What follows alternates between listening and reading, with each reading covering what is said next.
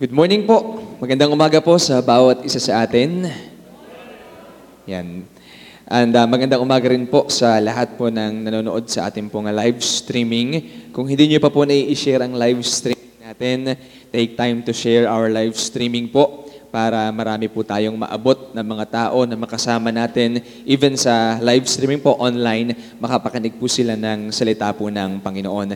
And I hope masaya po tayo dito po sa bahay ng Panginoon, sa bahay-sambahan. Amen? Masaya po ba kayo ngayong umaga? Tapikin nyo nga po yung iyong katabi. Sabi mo sa kanya, masaya ako, katabi ngayon. Yan. Medyo dumistansya lang tayo. Ano po? Siguro naman po, pag 1 meter po yung pagitan po natin, hindi na po tayo magkakaamo yan. Bukod sa nakamas naman po talaga tayo. Ano po? So, sariling amoy na lamang po yung maaamoy natin.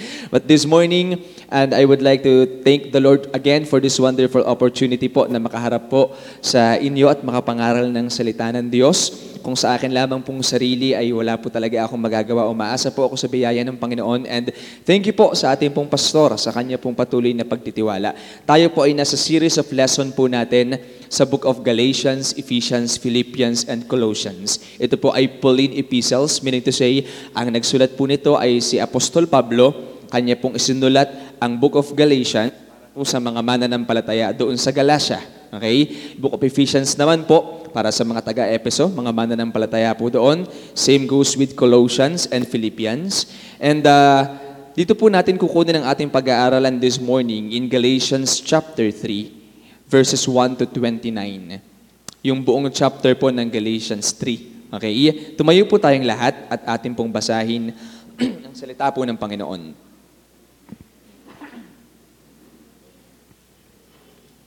Basahin po natin ang buong kabanata ng Galatians chapter 3. Please bear with me po. Medyo mahaba-haba po ito hanggang verse number 29. Babasahin ko po ang verse number 1, basahin niyo po ang verse number 2 hanggang makabot po tayo sa verse number 29. Sa amin pong mga bisita, pwede po kayong tumingin sa ating pong screen. Andyan po yung mga verses na ating pong babasahin. Verse number 1 of Galatians chapter 3. O foolish Galatians, who hath bewitched you that ye should not obey the truth?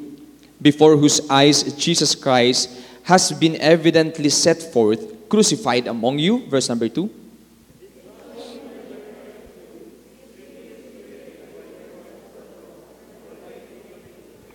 Are ye so foolish? Having begun in the Spirit, are ye now made perfect by the flesh? Verse 4.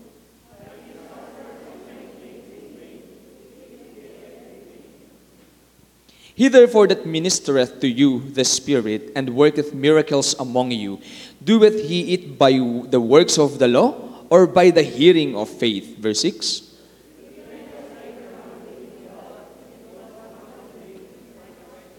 Know ye therefore that they which are of faith, the same are the children of Abraham.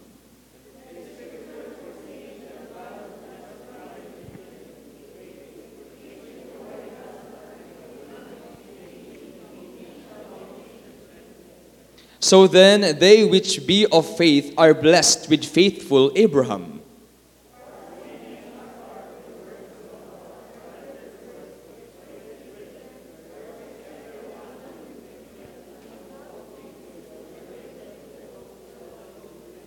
Verse number 11. But that no man is justified by the law in the sight of God, it is evident, for the just shall live by faith. Verse 12.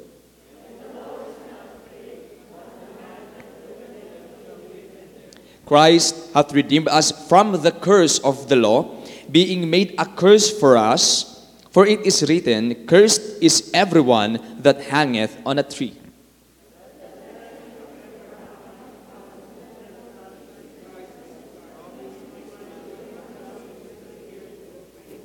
Brethren, I speak after the manner of men.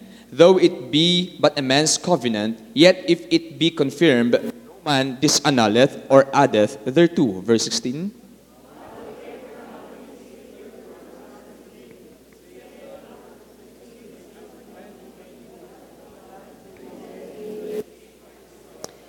And this I say, that the covenant that was confirmed before of God in Christ, the law, which was 430 years after, cannot disannul, that it should make the promise of none effect.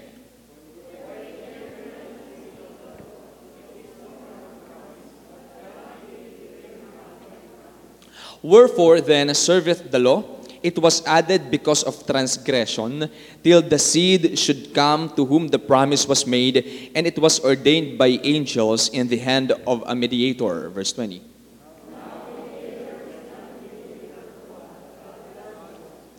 Is the law then against the promises of God? God forbid. For if there had been a law given which could have given life, verily righteousness should have been by the law.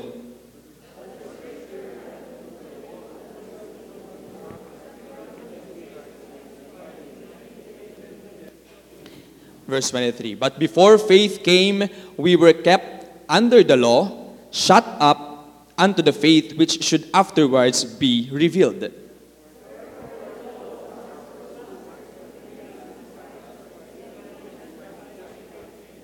Verse 25, but after that faith is come, we are no longer under a schoolmaster.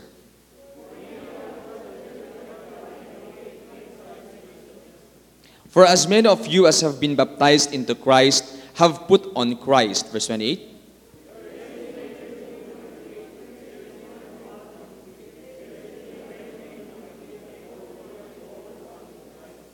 Verse 29, everybody read, and if ye be Christ, then are ye Abraham's seeds and heirs according to the promise. Tayo po'y manalangin. Ama, salamat po sa napakagandang araw na ito na pinagsama-sama niyo po kami sa iisang layunin na ikaw po'y amin pong maluwalhati. Dalangin ko po, Panginoon, na katagpuin niyo po kami sa gitna po ng inyong salita na amin pong mapapag-aralan. Nawa ay malaya pong kumilos ang banal na Espiritu sa buhay at sa puso ng inyo pong mga anak.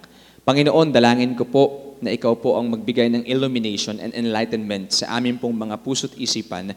Patuloy mo pong gawin, Panginoon, na kami po ay matuto sa bawat na prinsipyo, katuroan at doktrina ng inyo pong banal na salita. Bigyan niyo po ako ng tamang pananalita sa umagang ito. Hide me behind the cross. Hindi po nawa ako ang makita, kundi ang biyaya mo na sumasagana sa aking pong buhay. Pagpalain niyo po kaming patuloy, samahan po kami't gabayan sa pangalan po ng Panginoong Jesus. Amen. Yan. Last week po, inumpisahan po natin ang series of lesson po natin in the book of Galatians. Atin pong inaral ang Galatians chapter 1 and Galatians chapter 2. Kung inyo pong matatandaan, nakita po natin doon kung papaanong yung mga Judaizers po nating tinatawag, okay? Nagpunta po dito po sa mga taga-Galacia, sa mga mananampalataya sa Galacia, and they are troubling them. Why? Sapagkat they are teaching another doctrine, another gospel. Okay? Yun po yung ginagawa ng mga Judaizers na to.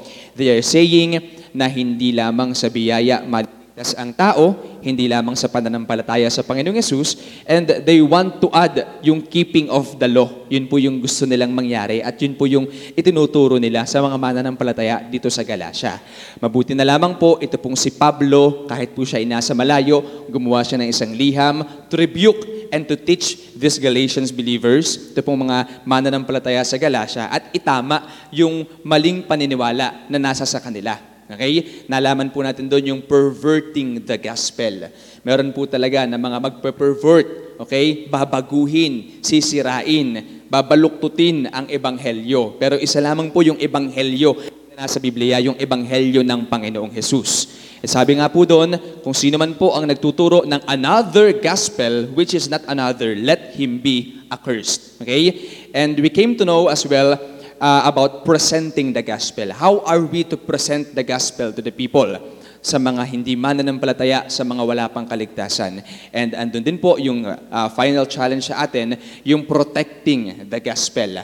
Kailangan nating i-defend ang gospel na kung sino man ang tunay na gagamitin dapat ng Panginoon sa pagpapahayag ng tunay ng ebanghelyo ni Kristo at ng kaligtasan na tinuturo sa atin ng Biblia ay walang iba kundi tayo pong mga tunay na mananampalataya. Andiyan pa po kayo? Huwag po kayo nga antokin. Okay po? Ngayon po, dito po sa Galatians chapter 3, ang pag-aaralan po natin is about the Christian and the Old Testament law. Okay? Please bear with me po. Samahan niyo po ako. Huwag muna po kayo makapagkwentuhan. Mag-focus po tayo sa ating pong pag-aaral ngayong umaga. The Christian and the Old Testament law. Okay? Marami po nagsasabi na kapag tayo ay under grace na, ay hindi na natin kailangan ang law. Mali po yun. Okay? Dito po natin pag-aaralan kung gaano pa rin kahalaga ang kautusan ng Panginoon pagdating po sa ating pong pagsunod sa pananampalataya at sa pamumuhay po natin sa pananampalataya. Mahalaga po ang kautusan ng Diyos, pero pinagbibigyan diinan po natin na kung sa law or doon sa kautusan tayo kukuha ng katwiran, ay mamamali po tayo. Hindi po ang kautusan ang magbibigay sa atin ng katwiran para maging katanggap-tanggap po tayo sa Panginoon. Lagi po natin yung pinagbibigay ng diin dahil tigit sa amin pong mga bisita. Nais po naming sabihin sa inyo na hindi po ang kautusan, ang katwiran na nanggagaling sa kautusan ang kailangan po natin, kundi katwiran na nanggagaling po kay Kristo. The first thing that we can know here in Galatians chapter 3 is the law was temporary. Okay? That's the first thing.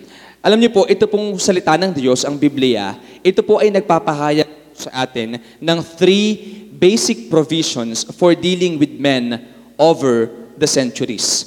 Kung paano pong nakikipag-deal ang Panginoon sa mga tao. Meron pong binigay ang Biblia na 3 basic provisions. Yun po ay patriarchal, secondly is the Mosaic law, and third is the Christian dispensations. Yung Christian dispensations po natin tinatawag, it's about the dispensation of grace. Ulitin ko po, these are the 3 basic provisions of the Lord in dealing with the people, with men, over all the centuries, from the beginning, kay Adam. Kay Adam pa lamang po, magpahanggang ngayon, ito po yung dealings po ng Panginoon. Una po ay patriarchal, secondly is the Mosaic law or the dispensation of the law, and third is the dispensation of grace or Christian dispensation. Okay? So yan po yung ating pong, ilan po sa ating pong matatalakay ngayon pong umaga. Okay? Ang law po ay pagdating po sa kaligtasan, talagang hindi po maliwanag po sa atin, mga mananampalataya, na hindi po talaga ang pagsunod sa kautusan ang makapagliligtas sa tao. Hindi po yung pagsunod mo sa 10 utos, hindi po yung pagkikip mo ng tradition or anything na na-receive natin from our forefathers, hindi po yun. Alam po nating maliwanag na hindi po sa kautusan manggagaling ang katwiran po natin, kundi dapat po ay kay Kristo. Nevertheless, hindi po natin dinidiscount ang kautusan. Ang kautusan po ay inadequate to save a person. Walang kakayanan talaga ang kautusan na magligtas ng tao, pero hindi po ito erroneous. Ibig sabihin, walang mali sa kautusan. Okay? Inadequate. Ibig sabihin, hindi kumpleto. Walang kakayanan na magligtas ang kautusan ng Diyos, pero ito po ay hindi po erroneous. Wala din naman po itong mali. Okay? Don't get me wrong po hindi po natin sinasabi na hindi na natin kailangan ng kautusan. Pagdating po sa pamumuhay ng isang buhay Kristiyano, mahalaga po ang pagsunod sa kautusan ng Diyos. Amen? We never discount the law. Okay? I-discuss po muna natin yung patriarchal dispensation. When you say dispensation, kung paano po dinidistribute or kung paano po nangungusap ang Panginoon, kumukonect or nakikipag-deal ang Panginoon sa mga tao. Ang unang klase pong dispensation, one of the 3 basic provisions po of God in dealing with men is the patriarchal dispensation. Yung word na patriarch po, ibig sabihin po nito ay father, leader, chief, or ruler. So, sa period pong ito, it literally can be called the age of father rule. Okay? Kumbaga, ang ginagamit po't kinakausap po ng Panginoon sa dispensation pong ito, sa time pong ito, ay yung mga fathers. Okay? And itong pong dispensation na ito ay nagbibigay po sa atin ng kahalagahan po ng relasyon ng tao sa Diyos. Sapagkat nung ang Panginoon po ay nangusap sa mga fathers by dreams, by angels, or by visions, ay nagbibigay po ng maliwanag na kautusan ang Panginoon kung ano po ang dapat gawin ng mga tao. Okay? And nung panahon pong yun, sa dispensation po, sa patriarchal dispensation, makikita po natin na ang kanila pong pagsamba, their worship, ay ito po ay meron pong mga animal sacrifices na ino-offer po sa altar. Okay? Ganun po. Hindi po kagaya ng worship na meron tayo ngayon. Previously, in the Old Testament times, sa worship po nila, meron po talaga silang hinahain. Meron po talagang sacrifice. Specifically, isa pong tupa na walang blemish. Kailangan po nilang isacrifice yun as part of their worship. Pero now, in the dispensation of grace, the Christian dispensation, we are now under grace. Hindi na po natin ginagawa yan. Sino po sa inyo nakakita, no, nag-church po kayo dito sa Zion Hill, ay meron po ditong tupa na inihain, na sinunog, di po ba? Wala pong ganyan. Hindi po ganon. Sabi nga po ng Romans 12, verse 1 and 2, di po ba, ay ang haing buhay ay tayo na. Okay? So, meaning to say, hindi na po natin yun ginagawa. Okay? Pero nung Old Testament times, during patriarchal stage and patriarchal dispensation, ginagawa po nila yan as part of their worship. Okay? There are three primary figures sa patriarchal dispensation. Kilala po natin sila. Walang iba kundi si Abraham, si Isaac, and si Jacob. Okay? Sila po yung three primary figures ng patriarchal dispensation. At pinapatunayan po nito na yung kinikilala po ng Judaism at kinikilala po ng Christianity na patriarchs ay parehas lamang. Okay? Kasi mismong ang mga Judaizers po, naniniwala din sila that the three primary figures of the patriarchal dispensation ay walang iba kundi si Abraham. Naniniwala din sila kay Abraham, kay Isaac, at kay Jacob. Ano po? Kilala po natin si Abraham. He is the father of many nations. At tinawag po siya na friend of God.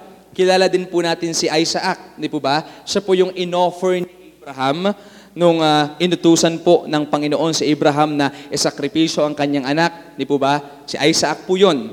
At kilala din po natin si Jacob. He is the third patriarch.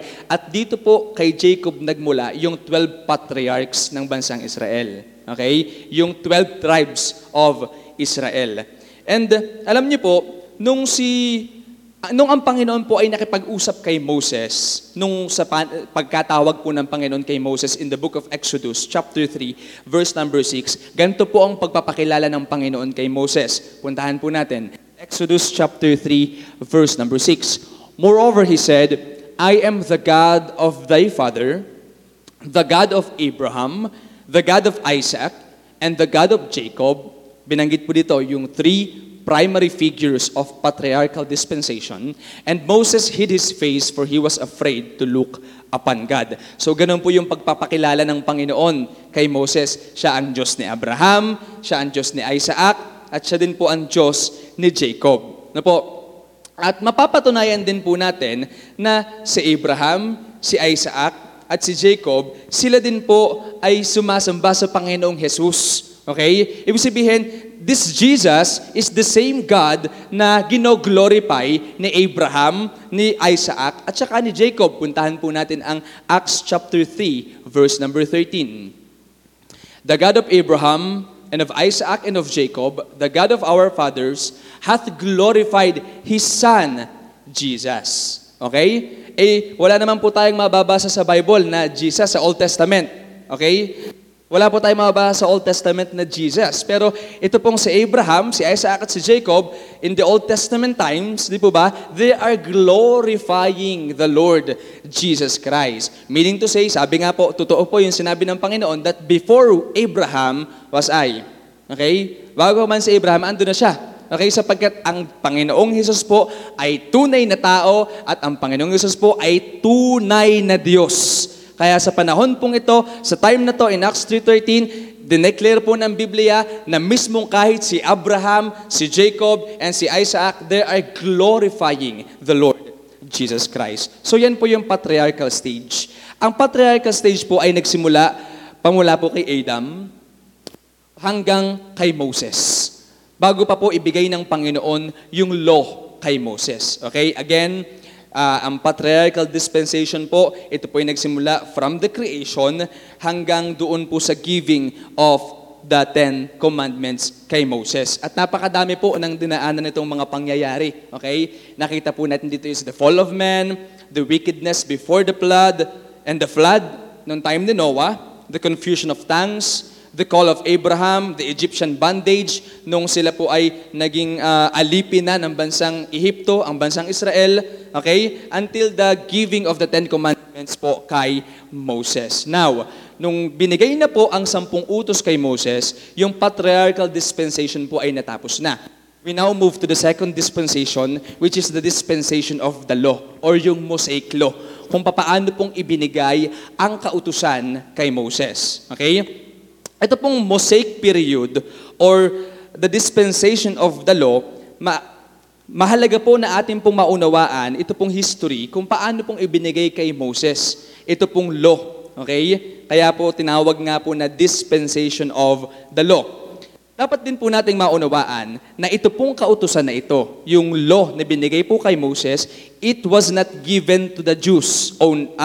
It was given to the Jews only and not for all nations. Let me repeat, it was given to the Jews only and not for all nations. Makikita po natin the giving of the 10 Commandments sa Mount Sinai in Exodus chapter 20 verse 1 to 17. Okay? Ang Panginoon po ay nagbigay ng kautusan. Again, ito po, it concerns only the nation of Israel, the Jewish people. Okay? Sa kanila po ibinigay. And these commandments written on tables of stone, na hawak po ni Moses, ito po ay napaka-importante. However, we must remember that the law of Moses included many other laws pertaining to their worship and government. Yung nagbigay po ang Panginoon ng kautusan kay Moses, hindi lamang po ito 10 utos. Okay? Napakarami pa pong kautusan ang binigay ng Panginoon patungkol po sa kanila pong pag-worship, patungkol po sa kanila pong government, and even both religious and civil law. Ito po ay binigay ng Panginoon sa kanila. Hindi lamang po ito nandun lamang sa 10 utos. Okay? Kaya nga po tinawag na the law of Moses. And this law was not given to all people and for all ages. Again, sinabi ko po kanina, it only concerns the nation of Israel. Sapagkat alam po natin from the beginning of our study in the book of Romans na ang chosen nation po talaga ay walang iba kundi ang bansang Israel. Sila po ang chosen nation of God. Okay? Kung papaanong tayo po sa pamamagitan po ng pagkamatay ng Panginoong Hesus doon sa krus ng Kalbaryo, ay nabaling po ang atensyon ng Panginoon sa ating mga hentil at tayo po ay naabot din ng Ebanghelyo at naabot din po ng kaligtasan ng Panginoon. Pero again, the chosen nation was the nation of Israel. And this law was not given to all people for all ages, but was given to Jews only at Mount Sinai.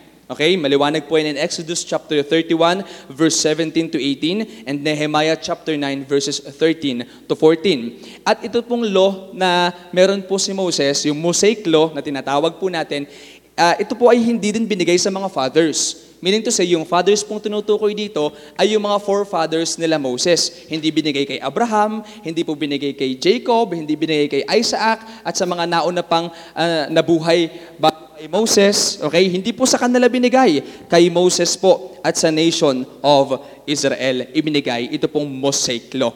Again, in Psalms 147, verse number 19 and 20, puntahan po natin. Ito pong law, ito pong Mosaic law, sabi po dito sa Psalms 147, verse 19 to 20, it is not dealt so with any nation. Ito po yung patunay. He showeth His word unto Jacob, His statutes and His judgment unto Israel. Verse number 20, He hath not dealt so with any nation. So maliwanag po, it only concerns the Jewish people. And as for His judgments, they have not known them. Praise ye the Lord. Okay?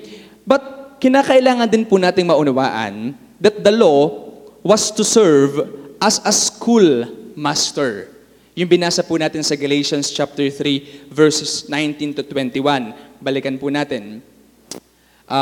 Sabi po ng verse number 24. Okay? Sa verse number 24. Wherefore the law was our, ano po? Ano po? Ano po sabi ng Bible? The law was our? Pakilaksan po? The law was our schoolmaster to bring us to Christ that we might be justified by faith. Okay? Ibig sabihin po, kung bakit po natin nalaman na tayo po ay makasalanan sapagkat mayroon pong kautusan. Kung bakit mo nalaman na mali ang magnakaw kasi sinabi sa kautusan na huwag kang magnanakaw. Naunawaan po natin? So, yun po yung schoolmaster natin. Kung bakit mo nalaman na bawal magsinungaling, sapagkat sinabi ng Bible sa 10 utos na huwag kang magsisinungaling. Kung bakit mo nalaman na huwag kang makikiapid, sinabi ng Bible, pinagbawal ng Bible na huwag kang makikiapid. Yun po yung nagtuturo sa atin. Ang kautusan po ang nagtuturo sa atin ng tama at mali sa harapan ng Panginoon. Okay? That's why we are not discounting the law. It does not necessarily mean that we are under grace and we are no more under the law, ay hindi natin pinapahalagahan ang kautusan.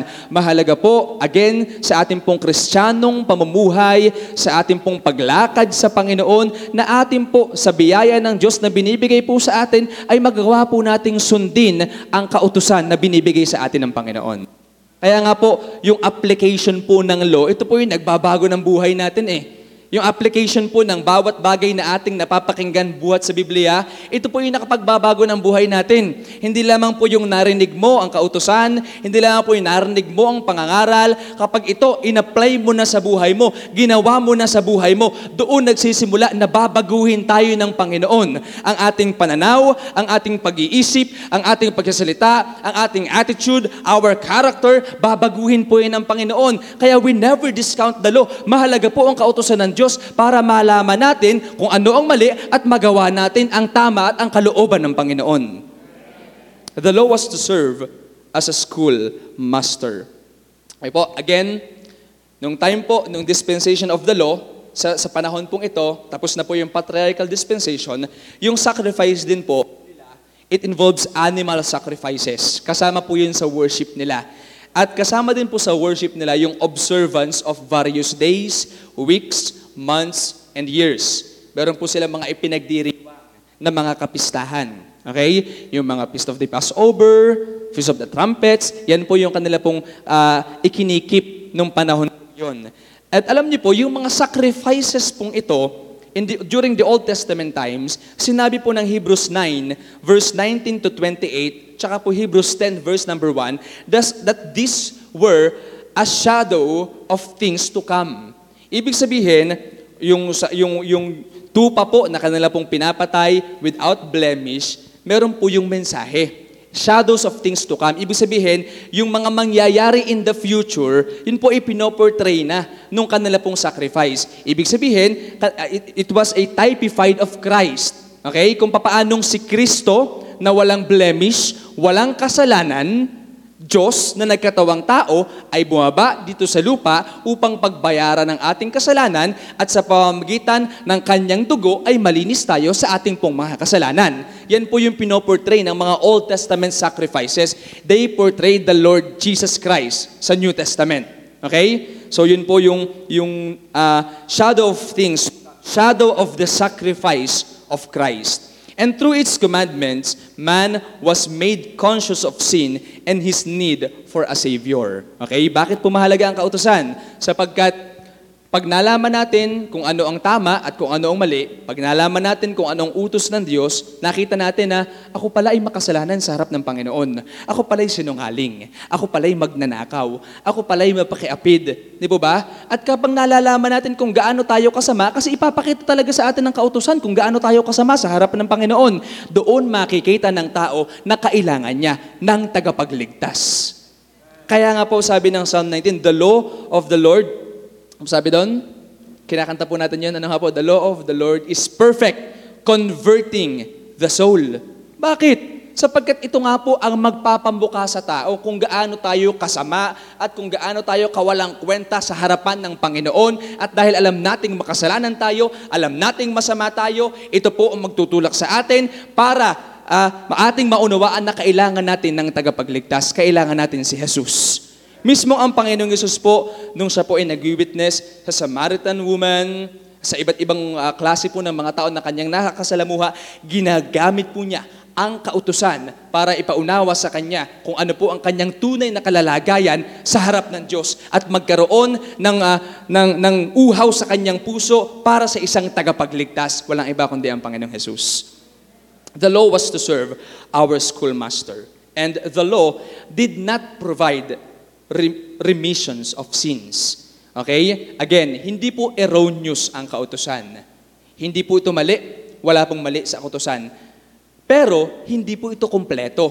Bakit? Kasi walang pinrovide ang kautusan para marimit ang kasalanan ng tao. Okay?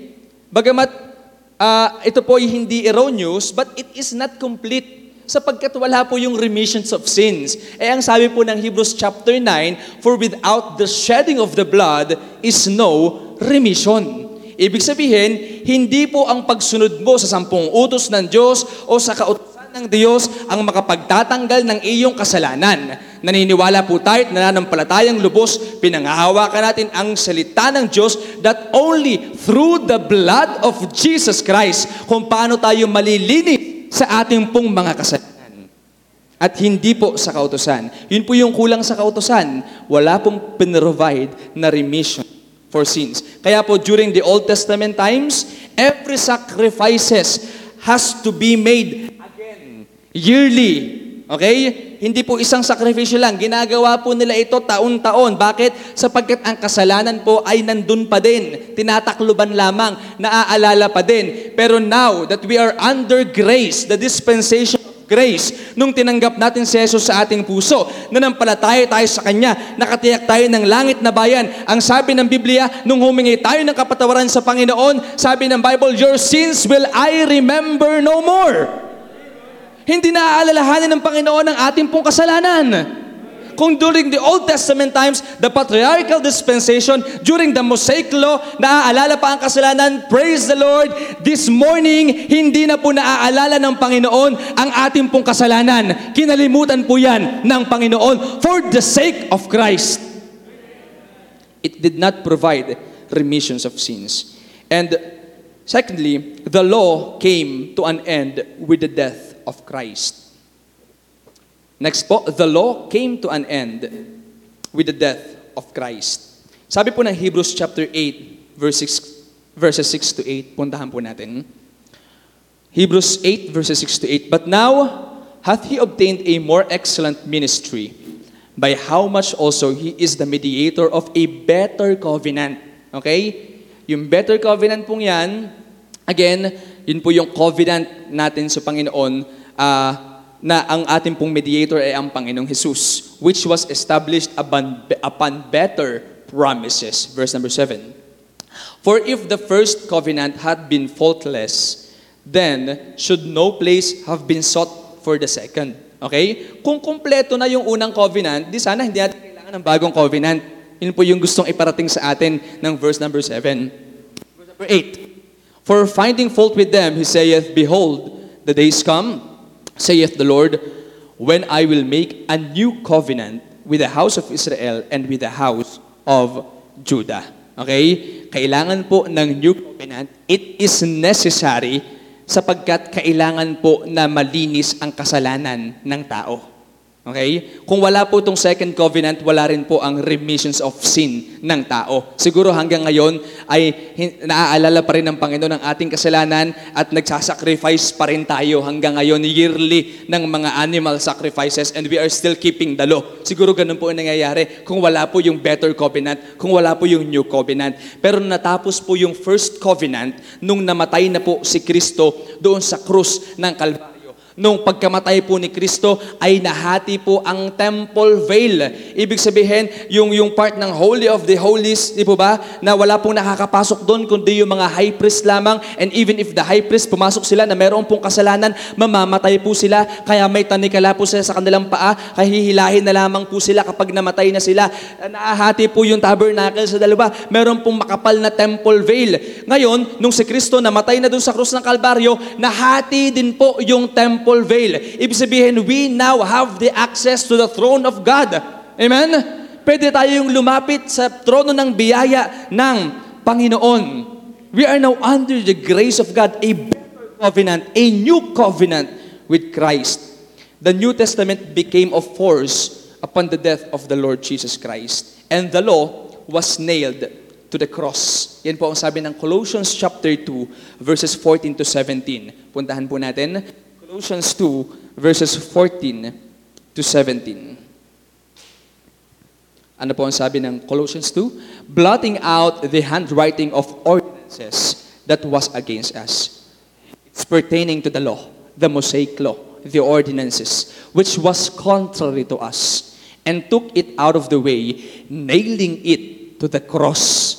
Sabihin, yung cursed na nasa law, the Lord Jesus Christ has nailed it to the cross. At mismong ang Panginoong Hesus na po ang naging sumpa para sa atin. Sapagkat sabi po ng Biblia, cursed is every man that is hanged on the tree. Okay? E nung ang Panginoong Hesus po ay pinako doon sa krus, siya na po ang naging sumpa para po sa atin. And the law, even the law, was nailed to the cross. And nung ang Panginoong Hesus po ay namatay na sa krus ng Kalbaryo, we are now not under the law and we are now under the grace. Ngayon po, both the Gentile and the Jews have hope in Christ. Pwede pong maligtas hindi lamang po ang Hudyo, hindi lamang po ang mga Amerikano, ang mga Hentil po ay pwede pong maligtas sa kamatayan po ng Panginoong Hesus. Yung ginawang sakripisyo ng Panginoong Hesus, hindi lamang po para sa mga Hudyo, para po ito sa lahat ng mga tao. Amen? Both the Jew and the Gentile have hope in Christ. Ay po sabi po ng 2 Corinthians chapter 3 verses 7 to 14. 2 Corinthians chapter 3 verse 7 to 14. But if the ministration of death written and engraven in stones was glorious, so that the children of Israel could not steadfastly behold the face of Moses for the glory of his countenance, which glory was to be done away, verse 8, how shall not the ministration of the Spirit be rather glorious?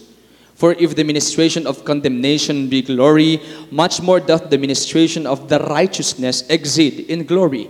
For even that which was made glorious had no glory in this respect, by reason of the glory that excelleth. Verse 11, for if that which is done away was glorious, much more that which remaineth is glorious. Seeing then that we have such hope, we use great plainness of speech, and not as Moses, which put a veil over his face, that the children of Israel could not steadfastly look to the end of that which is abolished, but their minds were blinded, for until this day remaineth the same veil untaken away in the reading of the Old Testament, which veil is done away in Christ. So maliwanag po sa mga talata po nating binasa that the Ten Commandments, which was written on the tables of stone, they were also done away nung namatay na po ang Panginoong Hesus sa krus ng Kalbaryo.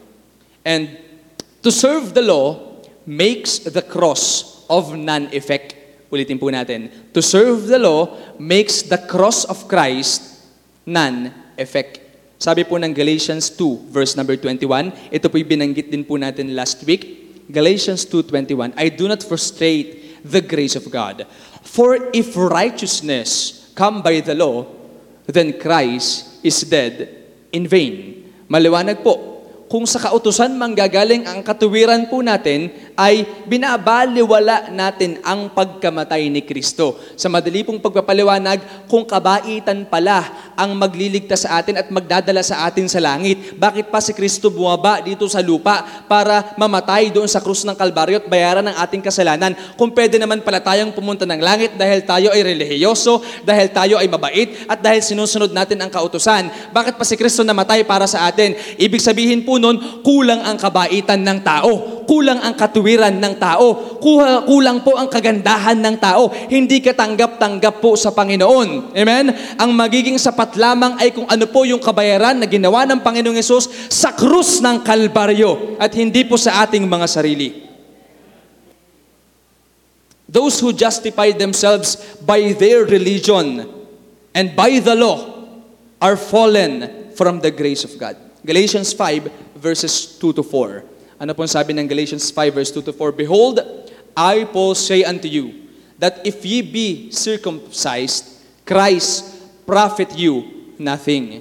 Okay? Kaya nga po sabi ng Bible, whether you be circumcised or uncircumcised. Kasi wala pong profit ang Panginoon, whether you are circumcised or uncircumcised. Verse number 4. Verse 3, for I testify again to every man that is circumcised, that he is a debtor to do the whole law. Verse 4, Christ is become of no effect unto you, whosoever of you are justified by the law, ye are fallen from grace. So dito po sa talatang ito, maliwanag pong ipinapahayag sa atin na walang effect sa iyo si Kristo. Okay? Binabaliwala mo si Kristo kapag sinasabi mo na pwede kang ma-justify o pwede kang maging matuwid sa harap ng Panginoon sa pamamagitan ng kautusan. Maliwanag din pong sinabi that you are fallen from grace.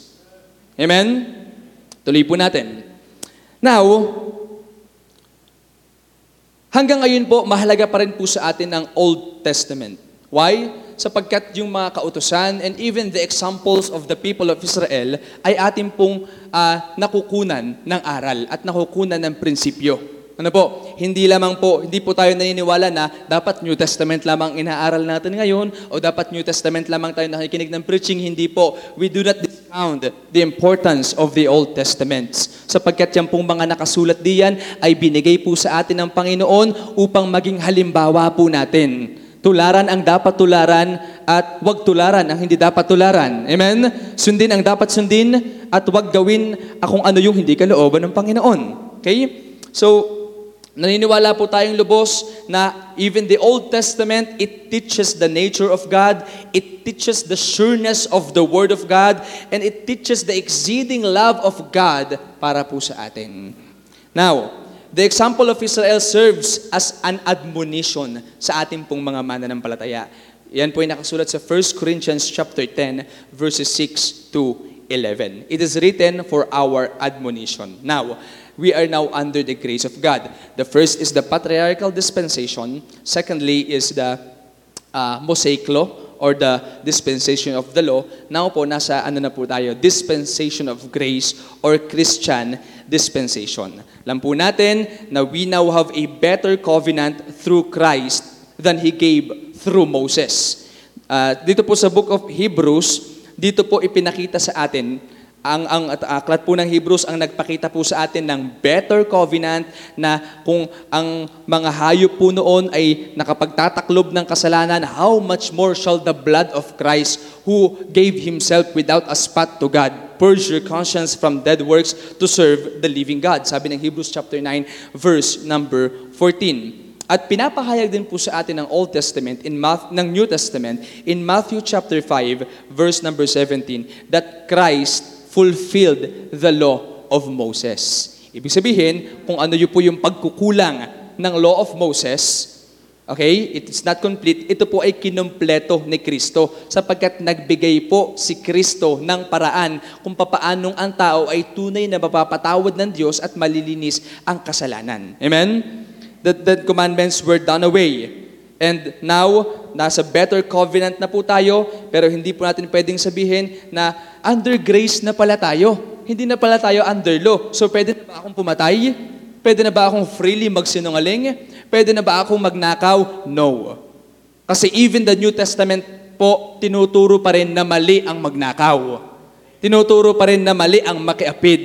Tinuturo pa rin po na mali ang magsinungaling. Amen? It does not necessarily mean that we are now under grace ay pwede po tayong magkasala na magkasala.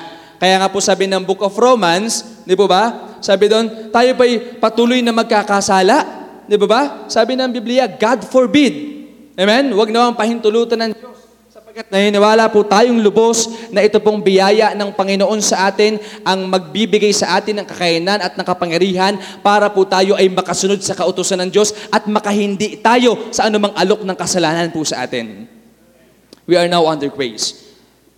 And the law, ano po yung una nating pinag-aralan? It's about the patriarchal dispensation. Secondly is the Mosaic law or the dispensation of the law. And thirdly is about the dispensation of grace or the Christian dispensation. Lahat po yan, pinaliwanag po sa atin that the law was temporary. Number 2, the law was fulfilled. Okay? Ito po ay ipinakita sa atin in Matthew chapter 5, verse 17 to 18. Sinabi din po that the law is good. Romans chapter 7, verse number 12 to 13. Pero ang isa lamang pong tao na tunay na nakasunod sa lahat ng kautusan ng Diyos ay walang iba kundi ang Panginoong Hesus. Wala pong ibang tao ang makapagsasabi na lahat ng kautusan ng Diyos ay kanyang nasunod. Actually po, sinabi po sa aklat po ng Santiago na magkasala ka po sa isa, magkakasala ka sa lahat. Kaya wala talagang tao ang makatatakas na hindi niya masasabi na siya ay makasalanan sa harapan ng Panginoon. Lahat po tayo makasalanan. Amen? Now, the law was fulfilled nung ang Panginoong Jesus po ay bumaba mula sa langit, nagkatawang tao, at nakisalamuha sa ating mga tao na nagbigay ng kanyang buhay para po sa atin. And third, the gospel is our permanent authority. Dito po tayo magtatapos. The gospel is our permanent authority. Sabi po ng Panginoong Hesus in Matthew chapter 28, verse number 18. Matthew 28, verse number 18. And Jesus came and spake unto them, saying, all power is given unto me in heaven and in earth. Okay? Sabi po doon, all power, all authority was given unto the Lord Jesus Christ. Nasa Panginoong Hesus po, all authority for all time. Maliwanag po yan. He told the story of the new wine and the old wineskins in Matthew chapter 9, verse number 17. And ni-remind din po tayo ni Pablo kung papaano po tayo naligtas in Galatians chapter 3, verses 1 to 5. Okay? We need no law but the love of Christ. No rule of faith and practice but His New Testament. No requirements in church but those He has laid down in His words. God offers salvation not on the basis of our keeping the law perfectly but because of what Jesus did on the cross of Calvary. Amen? Now, I would like to end this Sunday school lesson po in a story. Meron pong American soldier na nasa labanan, pero siya po ay nasa bingit na ng kamatayan. Ang ginawa po nung kanyang kaibigan na sundalo, kanya pong ipinosisyon ito pong namamatay na sundalo. Inayos po niya yung higa, inayos po niya yung ulo para hindi po siya ganun mahirapan sa kanya pong pwesto habang siya po ay namamatay. Because sila po ay nasa war that time. Alam niyo po, ang sabi po nung sundalong ito, nung siya ay namamatay na, ikuha mo ako ng lapis at saka ikuha mo ako ng panulat at saka ng papel. Sapagkat gusto kong itong sulat na ito ay ibigay mo sa aking tatay. Okay? So kung sulat na ibigay mo sa aking tatay, mamamatay ako ngayon, pero gusto ko itong sulat na to ibibigay mo sa aking tatay. Okay? Ngayon, binigyan po nung sundalo, yung kanyang kaibigan na namamatay, nagsulat po siya dun sa papel. Tapos sabi nung sundalo, kahit anong mangyari, ibibigay mo to sa tatay ko. Hanggang namatay na po yung sundalo. Ginawa po nung kanyang kaibigan, hinanap po niya yung pamilya nung kanyang kaibigan. Okay? At nakita po niya, napakayaman pala nung tatay nung sundalong namatay. Tapos, nung ina-approach niya yung tatay nung kanyang kaibigan, sabi niya, ako po yung kaibigan ng inyong anak. Ayaw siyang pansinin. Talagang dinedenay siya. Andun yung commitment niya na maibigay yung sulat, na maibigay yung mensahe ng kanyang anak. Tapos nung nalaman ng sundalo, nung dumating yung time na tinanggap na po nung tatay yung sulat, at pagbukas niya, nung sulat, nakalagay po doon, tanggapin mo itong kaibigan kong ito sapagkat tinulungan niya akong mamatay ng maayos. Lahat ng kanyang pangangailangan ay iyong ibigay. Nung time na yon, yung tatay, na bago ang kanyang isipan, siya'y umiyak at kanyang niyakap yung sundalo at kanyang ibinigay lahat ng pangangailangan ng sundalo at kanyang tinulungan yung sundalo na yon. Mean to say, alam niyo po, kung wala po ang ginawa, ang kamatayan ni Kristo, kung wala po yung kamatayan ginawa ni Kristo, hindi rin po tayo magiging katanggap-tanggap sa Ama. Ang tunay po na naging dahilan lamang upang maging katanggap-tanggap po tayo sa Ama ay yung kamatayan lamang po ni Kristo. Maliwanag, sa ating pong mga bisita, hindi po tayo pupunta ng langit dahil mabait ka, dahil palasimba ka, dahil may relihiyon ka. Yun lamang pong ginawa ng Panginoong Hesus sa krus ng Kalbaryo, yung kanyang kamatayan, ang katanggap-tanggap na sakripisyo para ang tao magkaroon ng buhay na walang hanggan. So umaga pong ito, naunawaan po natin, mahal ka ng Panginoon. At nais ko pong tumungo tayo at pumikit, tayo po ay manalangin. Sa inyo pong pagkakatungo at pagkakapikit, lalo tigit sa ating pong mga mahal na bisita, hindi po nagkataon na naimbitahan ka po sa lugar na ito at mapakinggan mo ang salita ng Diyos. Mahal ka ng Panginoon. Ayaw niya na mapunta ka ng impyerno. Tunay po ang impyerno. Ito po ang kaparusahan ng ating pong kasalanan.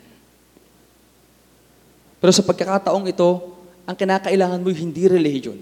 Ang kinakailangan mo hindi ang katwirang nanggagaling sa kautusan. Hindi ang pagiging mabait mo. Ang kinakailangan mo pananampalataya kay Kristo. Tanggapin mo siya sa iyong puso ng buong pananampalataya. Magsisi ka ng iyong kasalanan, handa pong magpatawad ang Panginoon. Si Jesus, pinatunayan niya ang kanyang pag-ibig sa atin nung siya'y bumaba dito sa lupa. Binuhat niya ang krus para sa iyo at para sa akin. Tiniis po niya lahat ng ginawa sa kanya ng tao. Siya'y binugbog, pinahirapan, pinasakitan, dinuraan sa muka, hiniya ng mga tao, kinoronahan ng tinik, ipinako sa krus, namatay, inilibing, at na ikatlong araw, siya'y muling nabuhay. Simple lang. Panampalatayaan mo si Kristo. Tanggapin mo siya sa iyong puso. Kumakatok siya sa iyong puso ngayong umagang ito. Nasa iyo ang desisyon, tatanggapin mo ba siya o hindi? Mananampalataya ka ba sa Kanya o hindi? Magsisisi ka ba ng iyong kasalanan o hindi? Pero nawa, bago dumating sa iyo ang kamatayan, tunay mo nang pinapasok si Kristo ng buong pananampalataya sa iyong puso at pinagsisihan ang iyong mga kasalanan. Tayo po'y manalangin. Panginoon, salamat po sa umagang ito. Salamat po sa inyong salita na amin pong pinag-aralan. I pray, O Lord, na patuloy kang mangusap. Lalo't higit, magligtas po kayo ng mga kaluluwa. Nawawag po silang lumisan ng lugar na ito na hindi po nila natitiyak ang langit na bayan. Nawa sa puntong ito, kausapin ka nila, tanggapin ka nila, panampalatayaan ka nila, magsisi sila sa kanilang mga kasalanan at makasumpong sila ng kapatawaran na nanggagaling po sa inyo. Pagpalain niyo po kaming lubos, Panginoon. Gabayan niyo po kami sa aming pong susunod na programa. Pagpalain niyo po ang bawat na inyo pong mga anak. Ito po yung aming hiling dalangin sa pangalan ng Panginoong Yesus na aming tagapagligtas. Amen and amen. Thank you po.